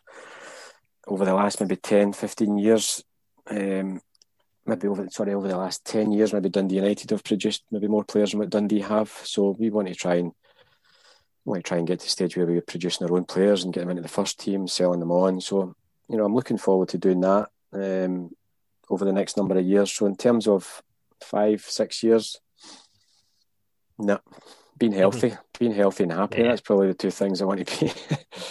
Aye, definitely. After this period, that's for sure. Aye. One of the questions I got from Lee, so he's asking, I know you mentioned earlier McCoist and McStay, maybe kind of some of your favourite players or wanted to play against them and stuff like that. But see at the park, who did you grow up wanting to be when you're playing football? Davy Cooper was my hero growing up from a young age. Again, I was lucky enough my dad actually knew his dad because they were from Hamilton as well. So my dad actually, you know, managed to get us to meet Davy in his house one day when he was, when I must have been about 7 or 8 years old. So to meet Davy at that point when he's your hero and you just go and watch him at Ibrox. And then I was lucky enough to play against him when I was at Aberdeen and he was at Motherwell.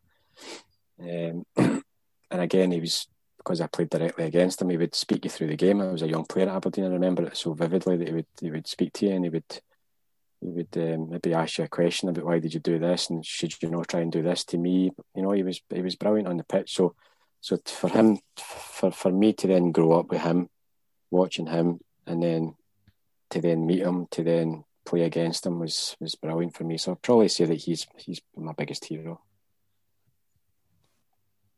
And one other question, did you win the goal at Firhill? Of course I did. It's funny because probably about I found it on Twitter recently, maybe in the last 6 months, and I was absolutely delighted because nobody had ever remembered it. I was at Firhill probably about 3 years ago. When I was at Dunfermline, I was the first team coach at Dunfermline, and I was standing, and the teams were warming up, and I was standing, and there was a Partick Thistle historian standing next to me, and there was a couple of guys, and the historian actually brought it up to me, and I was absolutely delighted, and I'm shouting people over saying, "Listen to this guy will tell you about my goal," because nobody ever. Every time I told people that nobody believed me, and I never knew it was recorded. I didn't know there was any TV cameras that night. So when I seen it on Twitter recently, I thought, yeah, beauty! I can't believe I didn't know that. So yeah, that was a 2-each game at Firhill. Nicky Walker comes out and a clearance for the Thistle keeper. He's headed it. It's kind of bouncing all the way up towards the halfway line. I've come onto it and I've caught it sweet, and I've just lobbed it right over his head. Of course, I can't believe that guy's even questioning whether I meant it. Well, I know, it's disgraceful, but at least you can show the kids. You can show the kids it as well. Exactly, because it's tough from that era in terms of like trying to find footage from certain things. So Only to find that goal. There's no the amount of media coverage back then as what there is now. That's right. So I was absolutely delighted at that. That was caught in camera. So that's because the 2 goals I scored for Aberdeen, believe it or not, that one and the one at Fir Park was a cross come shot. So 2 of them were almost flukes, if you like. There was never any good goals. Was that a 2-0 midweek game, that Motherwell one? Yeah. I was at that game. I don't remember the game, but now that you mention that, I do remember you scoring. So I've actually seen you score. Yeah, so I was in the wide. I was on an overlap, I think, and right in the touchline in a wide area, right hand side, and I've tried to cross. It was one of the low crosses, and it's come in near the front post. And Ali Maxwell, who's the goalkeeper's come in, and I think he's going through his legs. It was a mistake for him, and it's going right through. So, myself and Jim Bett scored that night. So that was on the road to. Oh no, that was the second season. I was going to say that was in the kind of lead up to the league decider at Ibrox, but it was the season after that goal, I'm sure. Okay. Yeah. Shall we move on to the lower league predictions? Yeah, let's go for it. So we do the lower league predictions game, and you've got the responsibility this week, Stephen. So no pressure. Obviously, when you've been involved with Dundee, we're not going to get you to predict the result of the Morton Dundee game. So the other 3 games on Saturday, there is, first of all, Ayr versus Arbroath. So, what do you fancy there in terms of score? You can never discount Arbroath. It's at Somerset, is it? Yeah, at Somerset, yeah. I'm going to go for a home win. Yeah.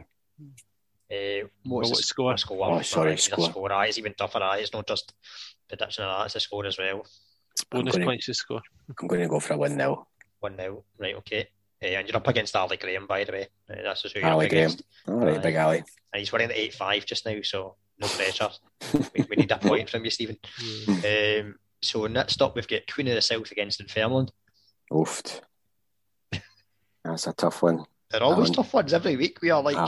Queen of the South in great form. I tipped them to go down at the start of the season. I know, and Dunfermline are in good form too, aren't they? They've picked up a wee bit. I think after they beat Hearts, they nosedived a little bit. They're drawing a lot of games more than winning than losing, to be fair. I'm going to go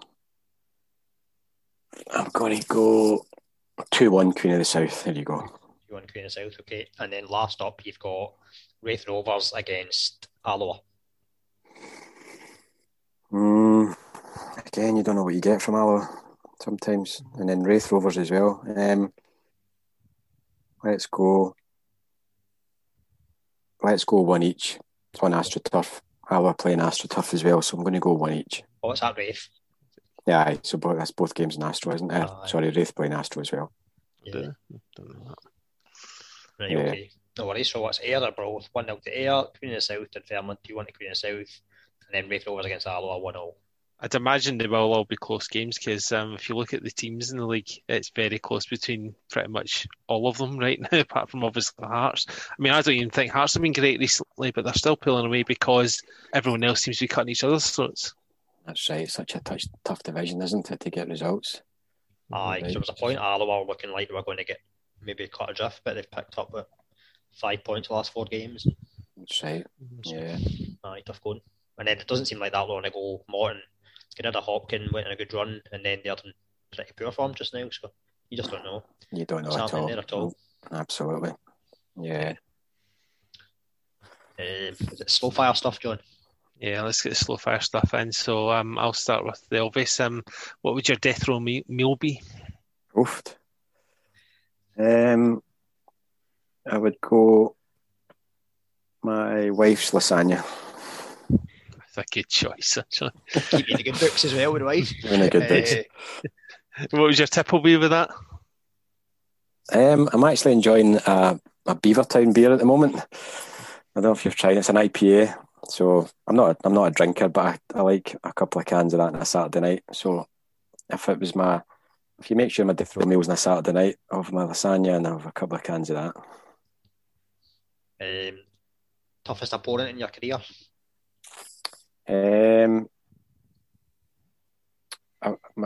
The best three, as I said earlier, was Vialli, Ravanelli and Del Piero, but probably opponent 1-1 would be probably Mark Walters. And seeing as it's a football podcast, what's your favourite pie? Pie of choice. It would need to be a steak pie. Steak pie? Aye. Good choice. Got to be a steak pie. Proper steak pie, like... Proper steak pie. Aye, the pastry and the steak under it, as opposed to pastry and the steak at the side of each other. That's not a pie. Aye, no, it's got to be a proper steak pie. Aye. Proper steak. That's all right. Right, which of these two singles would be your choice? Would it be Northern Lights of Aberdeen or Simply the Best? Oh. Can I say neither? Okay. Wait, was that your question? Or was that someone else? No, I jotted that down. Yeah. He's trying to throw you under the bus there, isn't he? Aye. Yeah, he's trying to throw me under the bus. Depends who listens to this podcast. Will determine what answer I give. We do 2 edits. Go for that. The reason I asked that question is because David Robertson in his initiation had to sing Northern Lights of Aberdeen. Did he? So, I don't know if he had to. I think Mo Johnson prodded him onto that, to be fair. What album would you listen to in your playlist? What's top of your playlist? My favourite artist is Paul Weller, so Stanley Road would be my number one album. But the album at this moment in time I'm listening to is the new Foo Fighters album, which is top of my list at this moment in time. So if I had to pick my all-time favourite album, it would be Stanley Road from Paul Weller. Good choice. Remember that growing up when I was a teenager. It was good. Yeah. And then you finishing with the showstopper, John. I was waiting to see if you had any more before I did the showstopper. There probably is, but I think we're approaching 2 hours. I think we're into extra time. Okay. Right, so you knew this was coming. What's the best 11 of players that you've played with in your career? So goalkeeper, it would be a toss-up between Theo Snelders and Andy Gorham, and probably. I actually did this when I was in coaching with Rangers last year, and I erred in the side of Andy Gorham when I was in the Rangers. So probably now looking at it objectively, and I probably played more games with Theo, I'd probably go with Theo Snelders, just because I played more games with him. Oh, What's your defence? What's your defence? I know you got it's up to you what formation you play. But it's 4-4-2, 3-5-2. So I'd go 4-4-2. I would go Stuart McKennie right back. I'd go Alex McLeish, Richard Gough, and Davy Robertson as my back four. Some back four. It's not a bad back four. I would go 4 across the middle. I would go Ryan Laudrup on the right. I would go Paul Gascoigne in the middle. I would be toying with 2 for the central midfield berth next to him. One would either be Stuart McCall or one would be Jim Bett. And I think in a purely football sense, Jim Bett would win it all day long. Sorry, Stuart, if you're listening. But in terms of what Stuart did for me in my career and what he did for Bradford, I think Stuart would probably have to edge it, what he brought to me. So Stuart McCall and Paul Gascoigne in the middle. And on the left, Peter Beagrie at Bradford on the left-hand side. And then up front would be Alan McCoist and Ian Jess.